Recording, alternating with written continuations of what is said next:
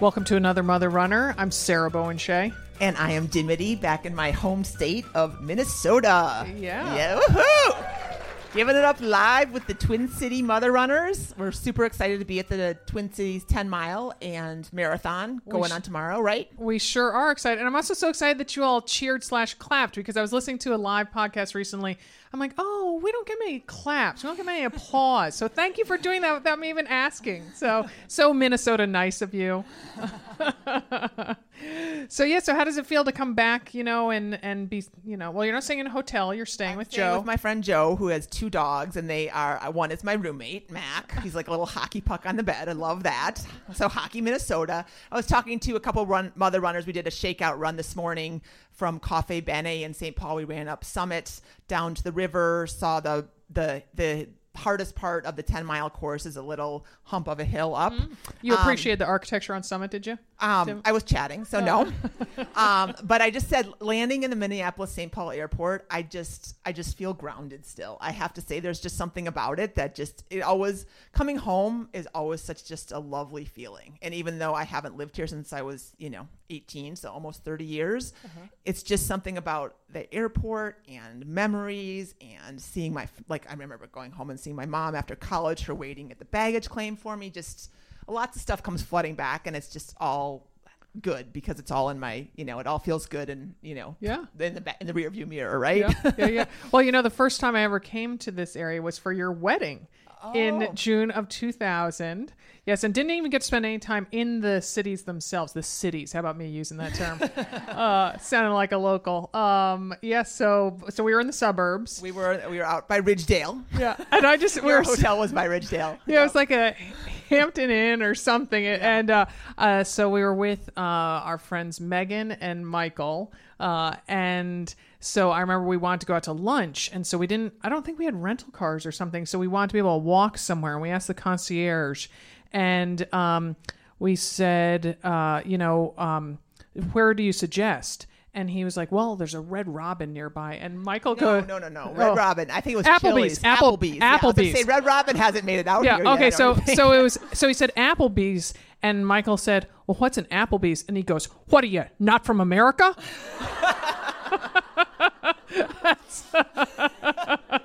Well, and it's so funny because Applebee's, like at the Ridgedale Mall, was like our Friday night hangout, right? Or the other place that we went, which I drove with Joe, was like Hennepin Avenue. Like that was like we were going downtown, like Macklemore, right? And I'm like, this is like, things can happen down here. You really got to stay on top of it. So it's nice to be back. Have you had a chance to run here at all? I have. I ran about 5.5 miles along the Mississippi, the mighty Mississippi, which made me think of my dad because he grew up in the South, and so the start of it up here. And so, but Tim, I didn't tell you this. I was debating. I just love the course so much, and it's so beautiful. And so I thought, I want to go out to the lakes and start around mile 6 or 7. So I looked it up and first looked on. I got the is it Move It, the app for the public transportation? Because I also debated using a Lime's bike. Or because I figured it was too far. Lime, not Lyme's. That sounds like Lyme's disease. I think it is. Well, maybe it's Lime 5 or something. They're definitely on the brand of the type of the scooter. So a Lime bike, and because I thought it'd be too far, I also don't approve of those scooters, so I didn't want to go on a scooter. And so it would take a really long time. So then I looked it up on Lyft. It was going to be almost $25 each way. And I'm like, nope, that's not going to float. Okay, with so that's like $10 a mile we're looking at, right. So I don't know if our financial department, i.e. me, would approve of that. Right. So I vetoed that without any, corresponding with you. So I just ran along there. So I don't know. It makes me want to come back next year and do at least the 10-miler. 10-mile is a great race. Yeah. And the marathon. We have met so many people who are doing their first marathon tomorrow, which is so fun. You've picked such a fun race. The 10-mile shortcut to the Capitol is, I love it that as soon as you hit double digits, you are done with a capital D. So it's just, both distances are it's the perfect time to do it. And tomorrow it's going to be literally like a temperature swing of 5 degrees between 47 and 52, which is just runner Nevada. Yeah. Yep. Awesome. So all this marathon goodness, we have a local Minnesota gal. We have Gabriele Grunewald. She was born here and competed for the University of Minnesota. Gabe is now a professional middle distance runner who competes in distances from 800 meters, that's twice around the track, to 5,000 meters, which I can't do the math. She was the national champion in the 3,000 meters at the 2014 U.S. Indoor Track and Field Championships. Gabe has survived multiple bouts with cancer, initially diagnosed with a rare salivary gland cancer in 2009 and thyroid cancer in 2010. Gabe experienced recurrences of adenoid cystic carcinoma in 2016 and last year. Gabe has her sights set on the 2020 Olympics. She lives and trains here in the Twin Cities, and she is sponsored by Brooks, one of the backers of this fantastic race that we are at. Dimity and I will talk with Gabe after this quick break. Stay with us. Thanks for joining us, Gabe.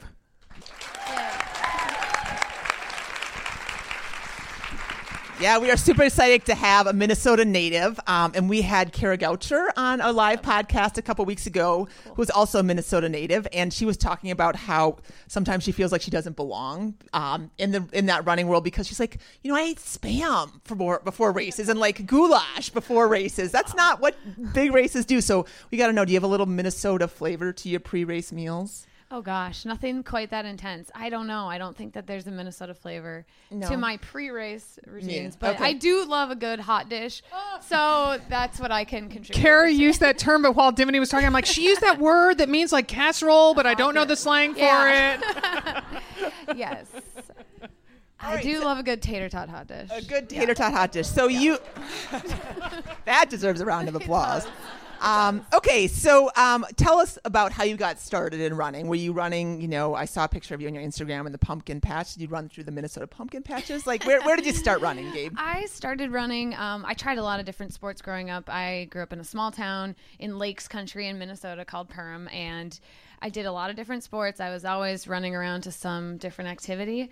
I have quite a few siblings, and everyone played basketball growing up, so I did that all through high school. But wait, how many is quite a few? I have 4. Okay. Yeah. And a set of twins in there, right? Yep, a set of twins at the end there. So yes. So lots of activities always going on, and so. But running wasn't. My parents weren't runners. My dad was the one who was usually encouraging us to get out there and try new things. So I tried golf. I tried volleyball. I can't think of. There's not too many sports I didn't attempt. We didn't have like soccer or hockey really in our town, which is a little. The hockey part is probably strange because you would have just had to travel to be able to do that. So I stuck with things that were available nearby. But I basically just happened upon running because a friend of mine was going to cross country practice and sounded like fun to me. That's the kind of kid that I was. I just wanted to like have fun and, hang out with my friends. And I loved it though from the very beginning. I think cross country was definitely that was the first, I ended up becoming more of a track runner, but cross country was definitely my first love with running. Well, and you made the varsity as a 7th grader, correct? I think 8th actually. Oh, okay. So I wasn't quite. Yeah, I mean, Carrie and Kara were like winning state titles in 7th grade. I was like, it took me till like 8th grade, and still behind the curve. No, I wasn't even winning state titles. I was just trying to run varsity, so I wasn't quite at that level. But I had a great time, and I had a great high school career, but not as storied as some others in Minnesota history. The typical Midwestern modesty. That's what I see you showcasing. No, I'm serious. So we definitely want to get you talking about yourself, but first I want to harken back to a topic that I promised that we would visit at all our live recordings, and then after Alaska, I completely spaced on it. So here goes. Tell us what you love about running here. I think the Twin Cities is a divine place to run in the fall. Yeah. So talk about why you love to run here year round. Yeah, I do love the Twin Cities running community. I think that it's really special. You can go out any day of the year and just see so many runners out there. We have a very dedicated and ambitious running community, and I think Twin Cities in Motion helps with that a lot. There's so many great races. There's always a great race to train for, and I think for me, I do love the change of seasons in Minnesota. I've trained year round here very frequently. The winter is challenging, however. I would say fall is my favorite time to run here. I love running along bodies of water, coming from someone who grew up around lakes. So I love being able to run along the lakes. I do probably run along the river the most. I live by the Mississippi River, so I just think that it's great. We have a very extensive trail system with the bike paths, and I have no problem running on a bike path. So I don't know. There's a lot to love about it. Sure. The winter is tough though, but it helps get that mental strength going. Well, and do you have an indoor track you can hit in the wintertime? Yes, the University of Minnesota has an indoor track that I use, and I definitely get in there several times in the winter. This winter, I'm probably gonna take a little trip for that lasts a couple weeks just to escape a little longer, because I've been having some trouble with injuries in the winter, just with the slipping and combined with the indoor track. The turns are quite tight in there. And I'm getting a little older, so trying to be kind to myself. So are you going to head to Florida with the senior citizens and the Blue Plate Maybe, specials? Yeah. That sounds great. I'm just kidding. Yeah, I'm just definitely. Kidding. Well, and so you're a middle distance track runner, correct? Yes. And so kind of talk about where that kind of lies between, obviously it lies between like sprinting and something like endurance. Like it feels like a tough middle ground, right? Yeah. Definitely. I think the 1500 is kind of like the perfect space where speed and endurance meet, and it's not, usually if you're trying to run your fastest, you're not running slow at all in any point of the race, and you're really just trying to find that staying on that red line to run your perfect race. And I've loved training for the mile over the years. I think it's been really fun because I can do the longer long runs, the like 15 mile, 16 mile runs that I need to do in my training. So I get that longer distance, a little bit of that longer distance running in, but I also get to do like 100 meter hill sprints and go to the track and do fast 200s and put on spikes. So I really like the variety that you can get when you're training for those middle distances. So I like it. I'm biased, but it's a fun race to train for. So for the casual mother runner who's running on the road, not the track, would you say the 10K is sort of the equivalent because it's, not all out like the 5K and not more of an endurance thing? I think so. I think the 10K would be a good like middle ground for a middle distance. If you're someone who's run marathons and wants to get a little speed work in, I think that's definitely the 10K for sure.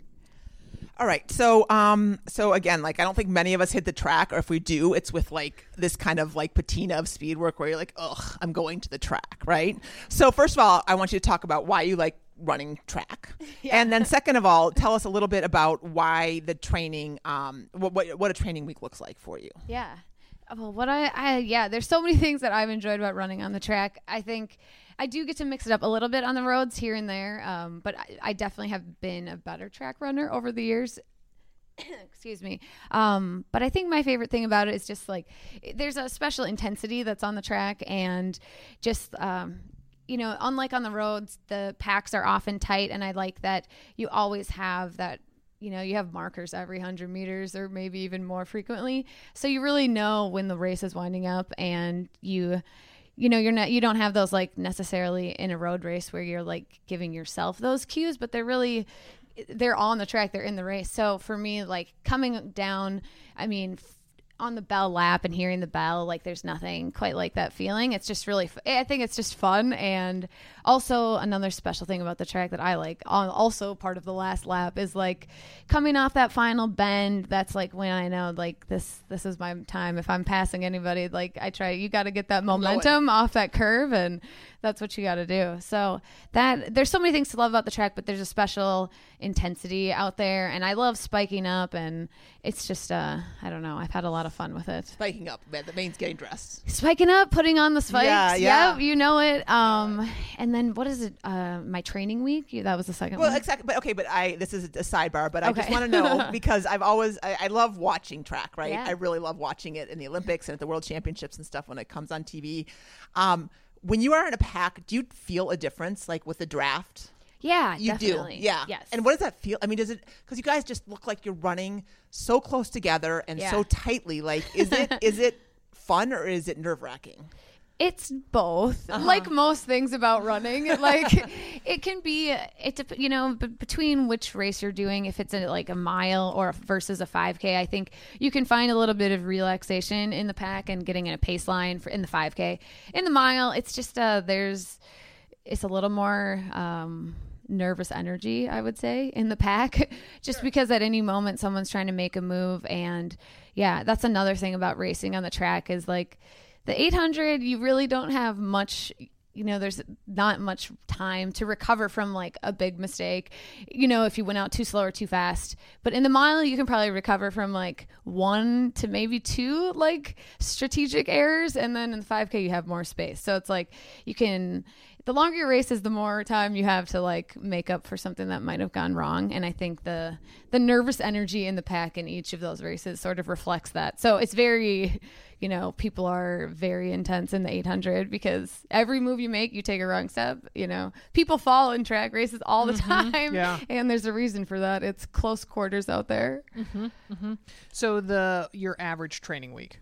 Yeah. Well, it has been very variable lately, but I would say like an ideal healthy training week for me has been like mileage wise, I would usually try to hit somewhere between 65 and 75 in peak training, which is a lot. But lately, I try to shoot in my like winter training when I'm doing a little bit more mileage, first like 65 to 70 miles. That comes down considerably when I'm racing. But then it's usually 2 of those runs a week will be a hard session. Something like it would be maybe Monday we would do mile repeats or thousands or even 800s a little bit later in the year. But thousands is something I do frequently, miles more so in the winter.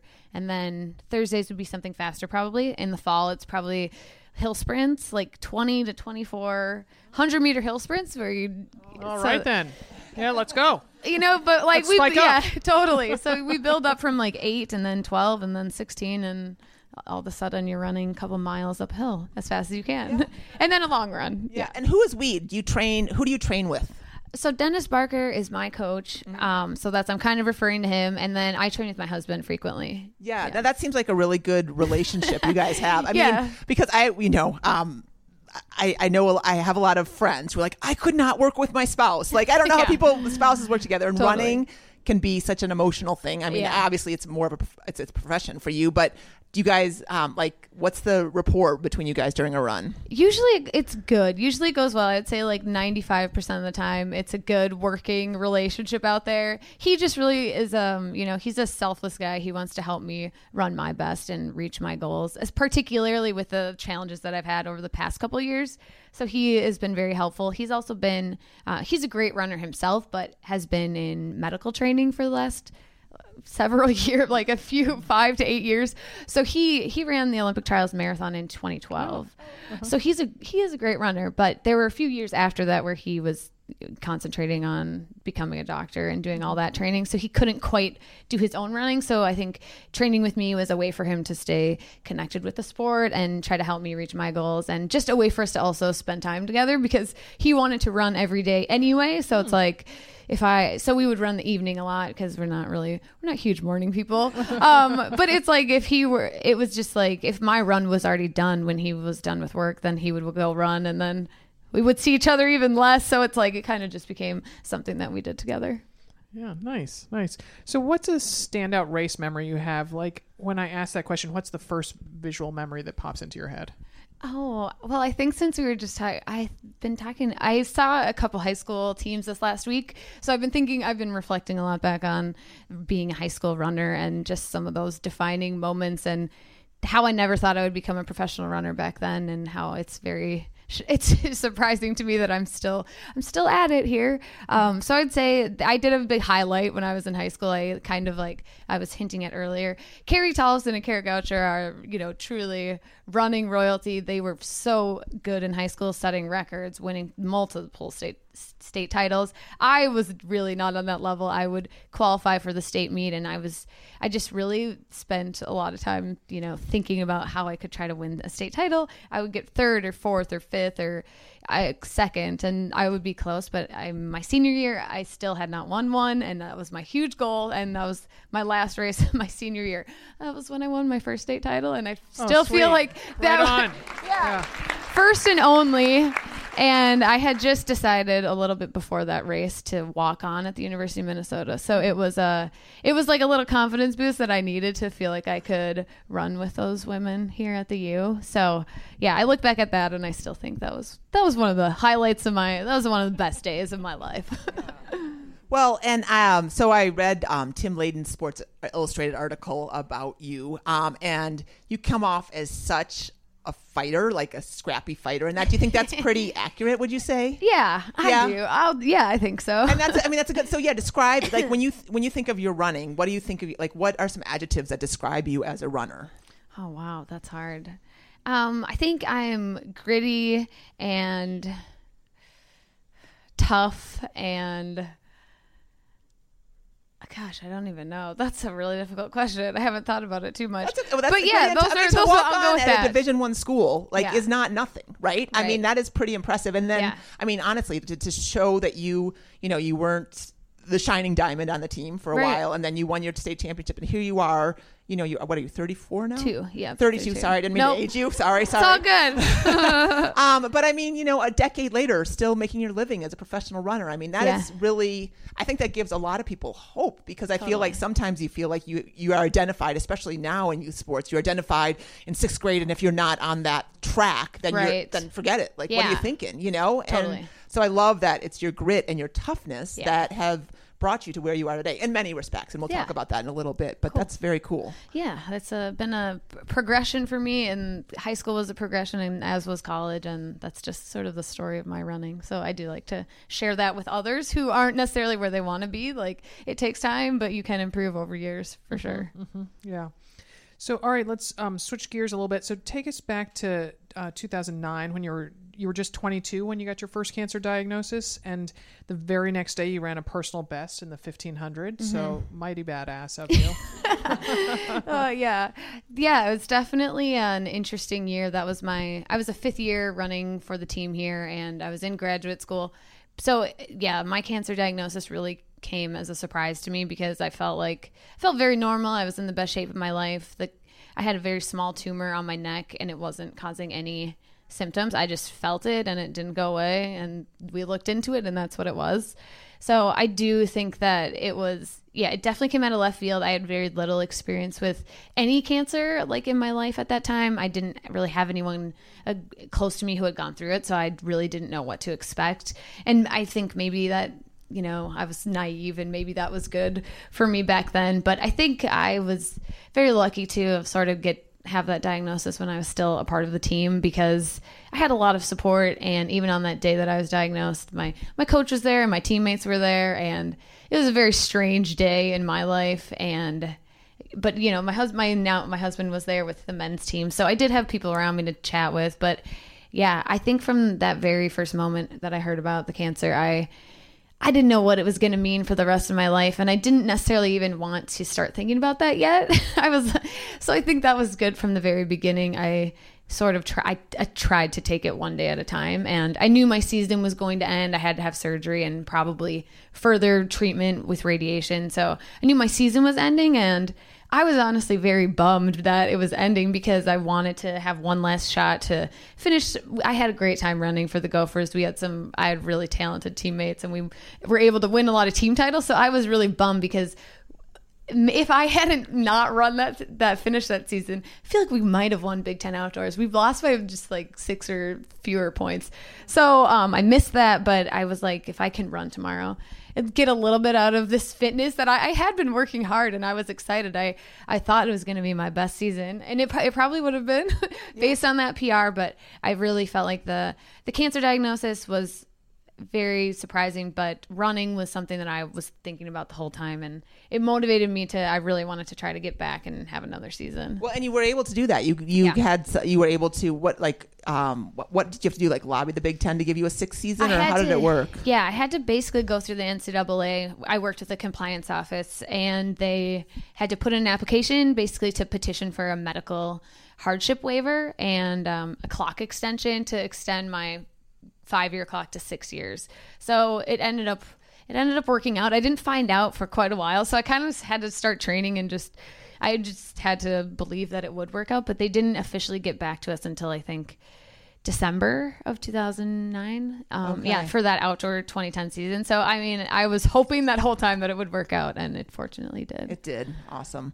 Okay. So obviously you've had the cancer come back, and we're sorry to hear that. Tell us now how you kind of balance your training with treatments, and how you do that. Yeah, it's been tough. I think I'm still learning how to balance everything. I definitely have had I've had a tough time figuring out how to fit running in, and I think the biggest challenge for me has been finding uninterrupted months of training, which is so important for runners, and I know how important that is. So it's tough because I've had months of like treatments or infusions, some of which made me not feel so great, some of which I felt fine on, quite honestly, but mainly lately over the last year, I guess, I've had liver-directed therapies that kind of, they interrupt my running for not very long, like a week, but then it's kind of getting back into my training after that, where I've run into issues, which is like, I always feel like I'm behind now, and I am behind,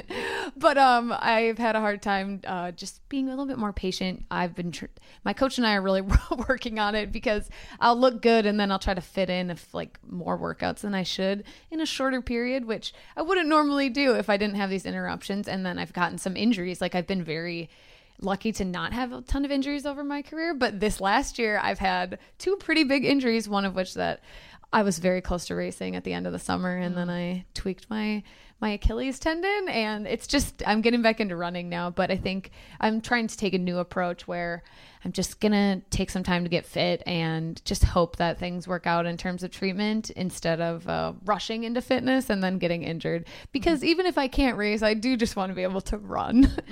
Yeah. Well, I mean, that you're speaking our language, right? The mother runner language of that trying to do too much. And obviously you are on a heightened level for this, but people who are out because, they have the flu or something and they don't want to, they missed 3 weeks of marathon training and then they jump back in and get injured. So, and then I know a lot of women listening can relate to having a cancer diagnosis and trying to continue running and fitting that all in. So do you have any advice for people who are listening who might be going through cancer treatments or have friends that, a best running friend that is? Definitely. I mean, it's hard to face that diagnosis at any stage in your life, but I do think that the one thing that has been a constant for me that has helped me has been running and staying as physically active as it can be throughout my treatments. There are going to be days when resting and recovering is absolutely the priority, but I do think that a lot of people are going to be able to recover from their surgery. They may have more treatment coming, but being physically active, even if it's not running, is really important. It will boost your mood, and putting some goals on the calendar is always a good idea when you're moving through something as serious as a cancer diagnosis, and continuing to have those goals is really important. I think it's easy to, not be sure if you want to continue, and it's definitely a bummer if you had bigger goals and now they seem smaller, but I do think even just having them is really important and helps to keep moving forward and have that positive attitude. But yeah, I think the more research is emerging that physical activity is going to help cancer survivors and patients to tolerate their treatments and help fight some of those tough side effects. So I just try to encourage people. I mean, everyone is going to be a little bit different in where they're at. Cancer treatments are different. Types of cancer are also different. So, there's a good fit for probably everyone. It's going to be less for some people. So I don't like to say like, yeah, everyone just train for a marathon while you are on treatment. No big deal. Some people might be able to, but I don't think, it's not a one size fits all type of situation. So, but I do think anything that you can do to get outside, get some fresh air, and continue to have goals for yourself and your body is very important. Yeah, when I was on your website, or your foundation website, I should say, Brave Like Gabe, and we're going to talk about that in a little bit, but I was really impressed because you have this laundry list of how physical exercise helps cancer with some research backing it up. Mm-hmm. And I sometimes think that people forget, especially when you get, spiraling down, and I've never been in that place. So I'm not saying that I have, but I just think sometimes you forget that even like a 2-mile walk outside in fresh air under the sunshine is going to make a difference in your mood. Definitely. You know, and that is so important in so many aspects of our life, whether you're suffering from an illness or not. And so I really applaud you for pushing that, because I think that's probably not exactly what the medical profession always pushes, you know? Yeah, I think they're getting better about it, but definitely when I was first diagnosed, it definitely wasn't something I talked about with my doctors. Yeah, totally. So would you just then do it with that? I mean, you wouldn't tell them what you were doing, or? I don't think they were worried about that aspect for me. But yeah, I mean, I told them what I was doing. They knew I was a runner, and I wasn't doing anything that I think was against medical advice. But I mean, I was a little bit sneaking into the track at like 12 midnight. I'm going to do 800s no matter what. Right. If anything, I think that they were overly cautious about what I would be capable of. And that's their job. I understand. They want to make sure that you're feeling good and that you're taking care of yourself and, you know, getting the nutrition you need. They were, but I still think I could have. The summer that I had radiation treatment, they were basically like, we don't think you should run. And I look back on that and I think I could have run a little bit. I could have run a little bit more and it probably would have been good for me. But it all worked out. It's no big deal. So in 2012, you finished heartbreakingly one spot away from getting to compete at the London Olympics in the 1500 meters. So how did you recover from what must have been a great disappointment, because you rocked the 3000 meters at the U.S. Indoor National Championships less than 2 years later? Yeah, that's a great question. 2012 was a great year for me. So when it is heartbreaking to finish fourth, but I look back at that and I improved a lot from 2009. Like, I think, so yeah, that was the year I got diagnosed with cancer. And my PR was 4:24, and then I ran 4:22 that day after my diagnosis. And then to make the Olympics, you need to run between, you know, most of the 4 minutes or under is basically what all of those women's PRs who beat me in 2012 had run. So, I mean, I had improved so much from 2009 to 2012 that, I mean, it was a huge disappointment. Looking back, I just, you know, I wonder if I could have done a few things differently to somehow crack into that top three. But the truth is that American middle distance running has been very competitive on the national level, and we have some of the best women in the world, you know, running for the U.S. So I think for me, I was disappointed, but I looked at it more as a building block, and I did not have like the Olympics on my radar in 2010. Maybe if I did, I mean, of course I didn't. I was like coming off of cancer, and I felt like I was like already winning my personal life Olympics. So I wasn't really even thinking about that. But I do look back and wonder if it's so hard, because maybe if I would have dreamed a little bigger or thought and seen myself and visualized that happening, maybe it could have come true for me. But mainly I looked at it as a building block at that stage in my career. I was hoping to have, you know, 2016 really be like my peak as an athlete, and that did not work out. So more so looking back, it's a bummer, because it does seem like 2012 was probably my best shot. 2016 trials, I already had a cancer recurrence happening that I didn't even know about, and the trials did not go well for me in 2016. But 2012 was still, I still look back at it as a highlight, honestly. Absolutely. No, I would too. Absolutely. Well, and so in 2016, correct me if I'm wrong, but that's kind of more when you started to talk a little bit more about your cancer and your illnesses. And can you just talk a little bit about, because you're pretty open about it now, but obviously that was a choice, because there's a lot of professional athletes who are, you know, need to keep their guard up between themselves and the competitors and society at large, Sure. but where they are physically to Yeah. just give themselves the advantage that they mentally need, right? So just talk about what it feels like to sit in front of us and sit in front of, you know, be very open and honest with the media. Yeah.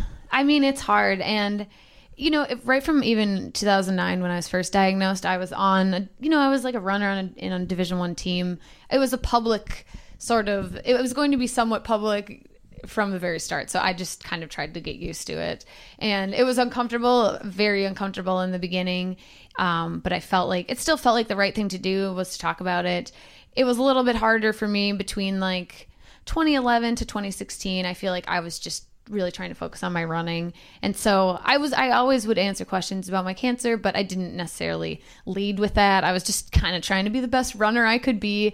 And, I would definitely be able to talk to people who had questions about it, but I wasn't necessarily as out there with it as I currently am. But in 2016, I think, my cancer took a more serious turn, and I really didn't know how much there's so much uncertainty with my running that I felt like it was important at that stage for me. I just felt like it was important to just share an honest kind of account of what it's like to be 30 years old and, have a very serious rare cancer. And so that is something that I just decided was the right thing to do back then. And I think it is still hard though. Every time I talk about it, I mean, it's like, it's not the most fun thing to talk about. I would love to sit here and talk to you about like the Olympics and like how great I am at running, but it's not my story. So I just try to embrace my own story and my own life. And it's not necessarily the triumphant running story that, some of my colleagues are experiencing, but I do think it's still an important account. And I just felt like there are people out there who are going through similar things or just need some perspective maybe that I can help give them, just going through something that I was very tough to do. And but I'm not the only one is what I've learned. And so if I can share and encourage others on their journey and inspire them and also help raise awareness and some funding for the cause, like that's definitely worth it to me. And someone, as professional runners, we feel like we're like the small sports, you hear there's not a lot of money in running, and it's like a labor of love, and it is. And I think we know that our platforms are a little bit smaller, and if you're not an Olympian, you feel like it's even smaller, but the reality is that it is what you make it. And a lot of the community and the media are willing to engage with me since I have been open with it, and I appreciate that. So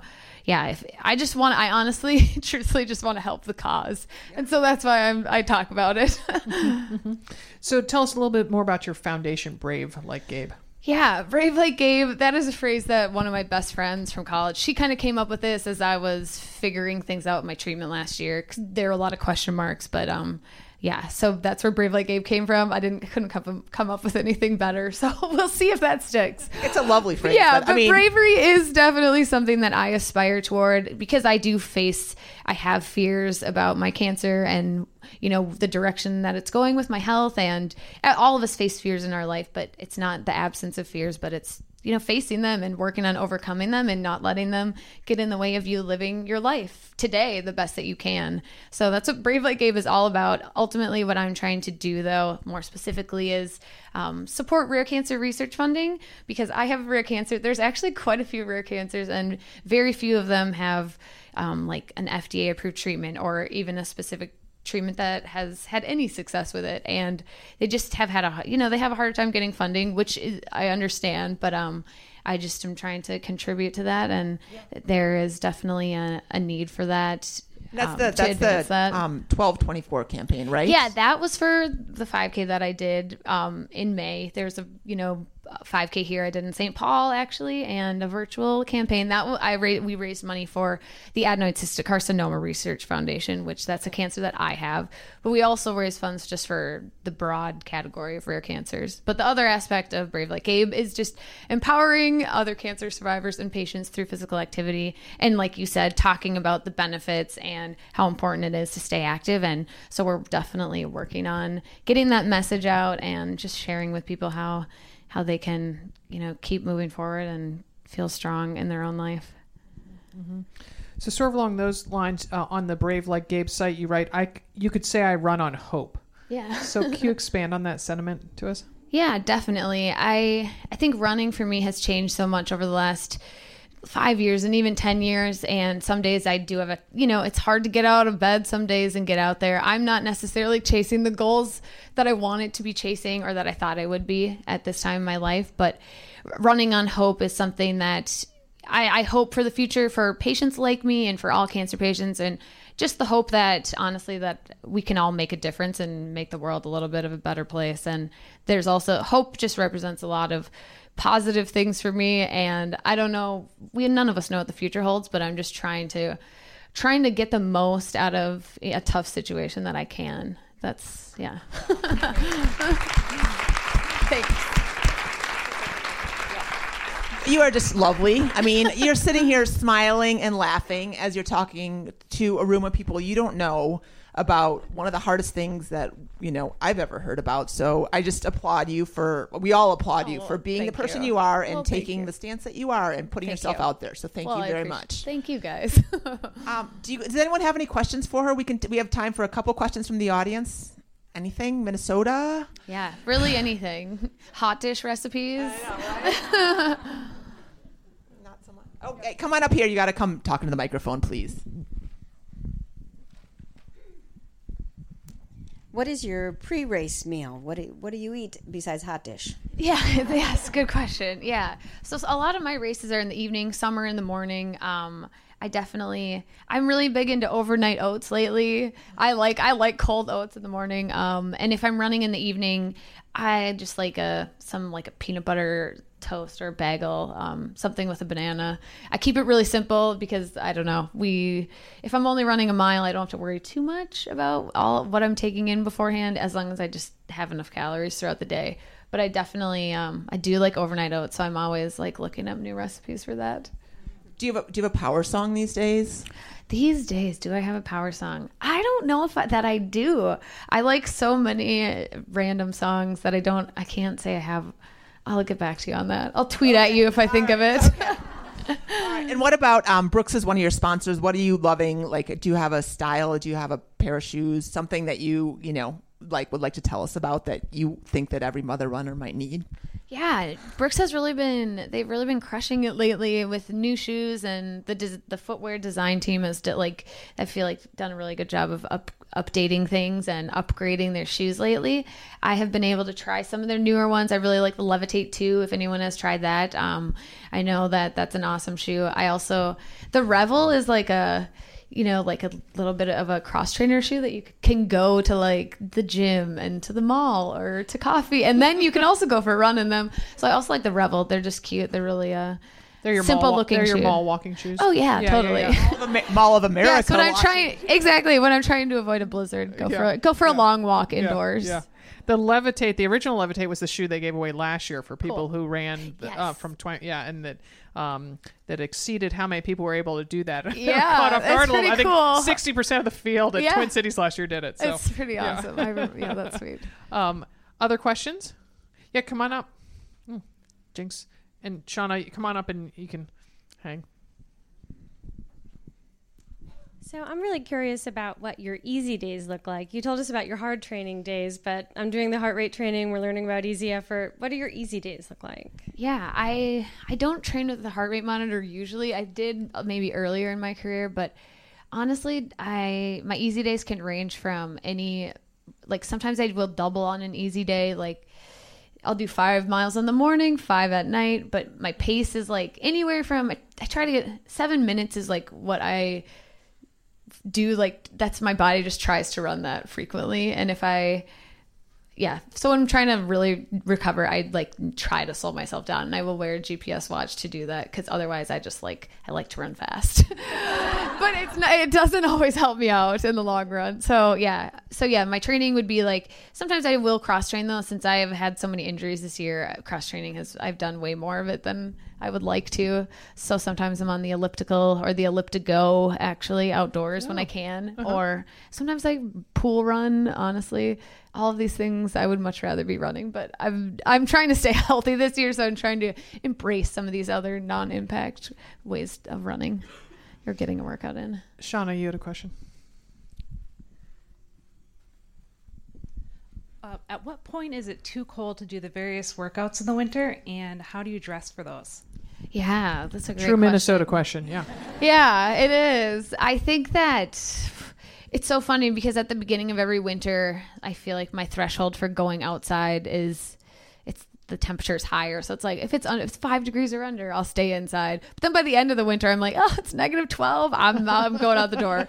Done with the treadmill at that point. But it is really, I think, difficult if I'm doing kind of a workout, like a harder effort. If it's under 20 degrees, I think it's kind of tough for me to run fast in those conditions. Obviously the footing is maybe even the more important part, and which makes it tougher. But if I'm trying to do something reasonably fast, I will have to go on the treadmill or on the track, honestly. But I will do my easy runs, honestly, if the paths are cleared.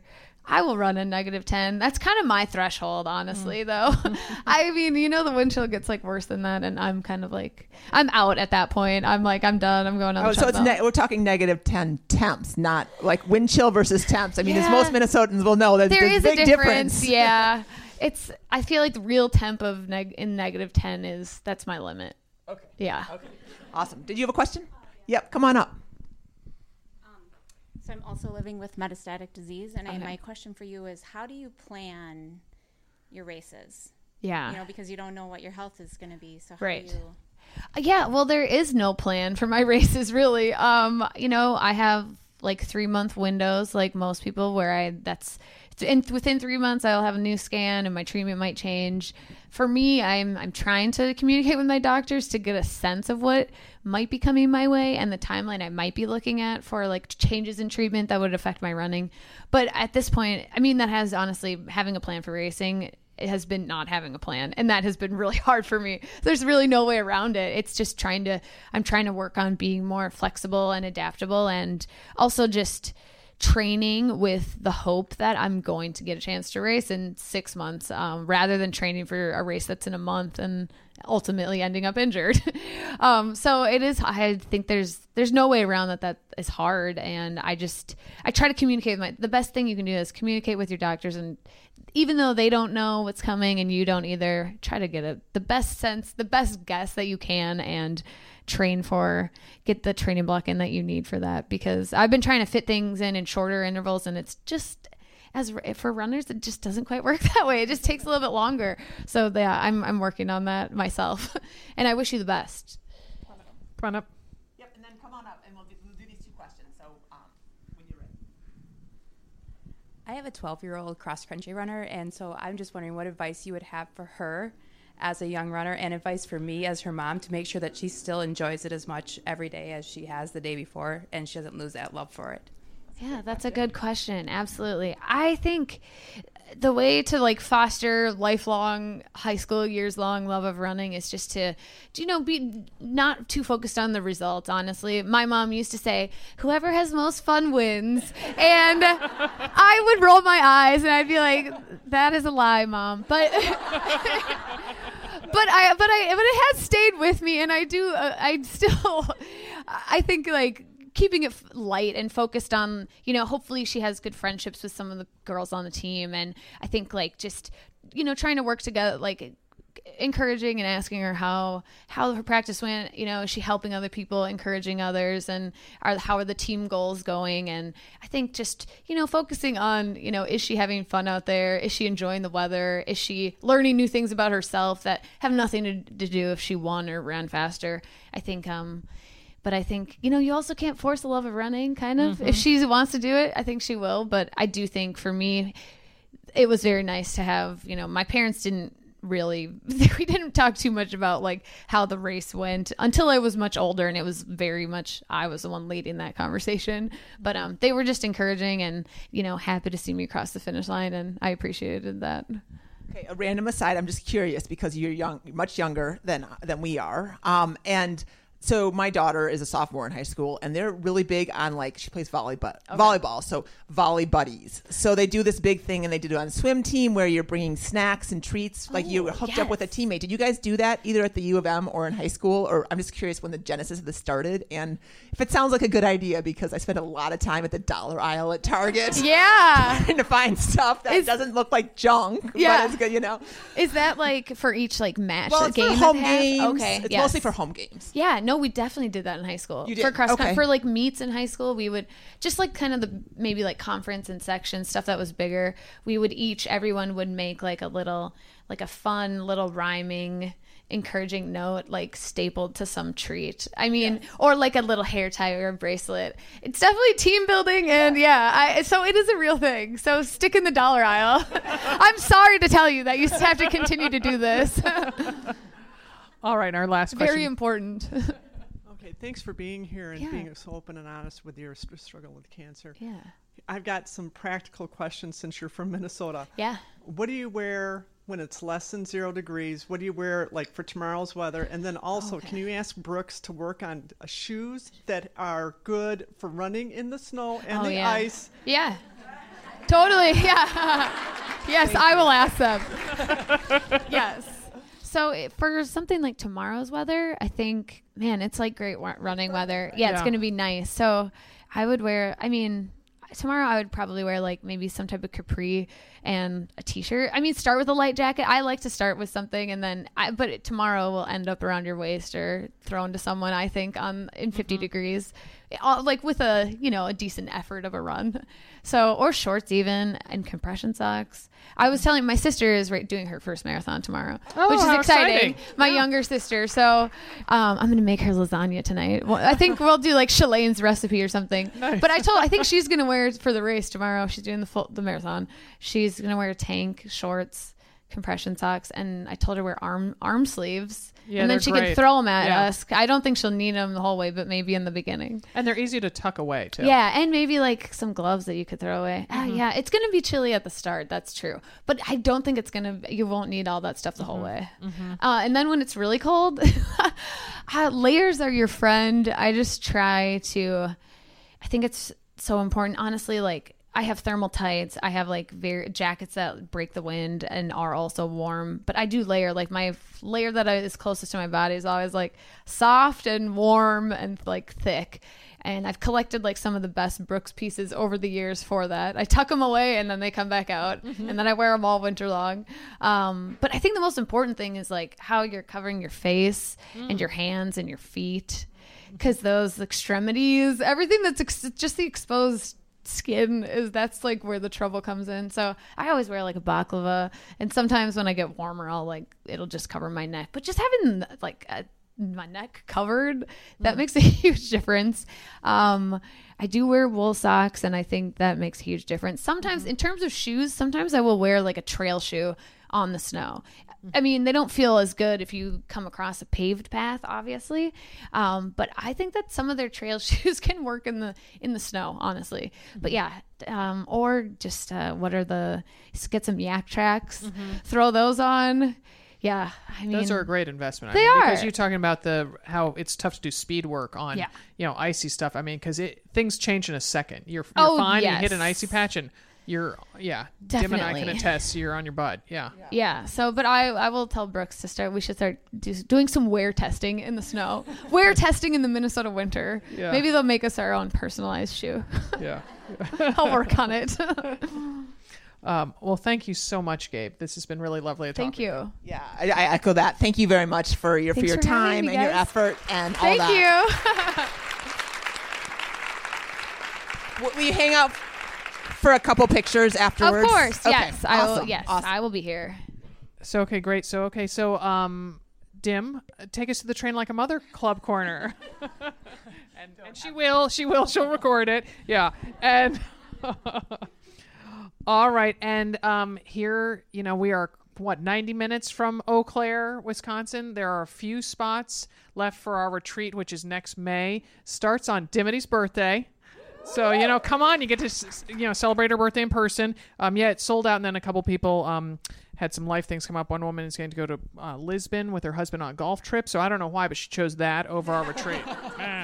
Yeah. Sure, and then also even before that is our Rancho La Puerta retreat, which there are a few spots left on that. And that is from February 2nd through 6th. And Dean Karnassus is going to be there. He's going to lead the ultramarathon man, who ate pizza out on the back roads of California. And he is going to lead us on a run and give us a talk. And Ellie from the Simply Nourished Like a Mother program is going to be there, and gosh, I'm just so excited. I love how it's Dean Karnassus and Ellie. Well, you don't need it's like Madonna and a really pro runner. But yes, and Ellie Kempton, yes, is her name. Yep. Yeah, and so it's just going to be a lot of fun. They'll be running, obviously, but there's lots of other opportunities too. Yeah, there's Pilates, there's meditation, there's art classes, there's photography, there is when you walk around classes in the circle. Meditation circle. Yeah, what are those called? Labyrinth. Thank you very much. Yeah, it's really cool. Actually, it's got little raised rocks in it, so you take your shoes off, so you really are where your feet are because you feel it every time you take a step. So anyway, we would love to have you join that. And again, you guys, thanks for coming out here to the Twin Cities, for being part of our Shakeout Run, coming to our talk yesterday. We really appreciate all the support and love that you give us, and we'd like to give it right back to you tomorrow in the marathon. Yeah, mile 23.5. Yep. Many happy miles.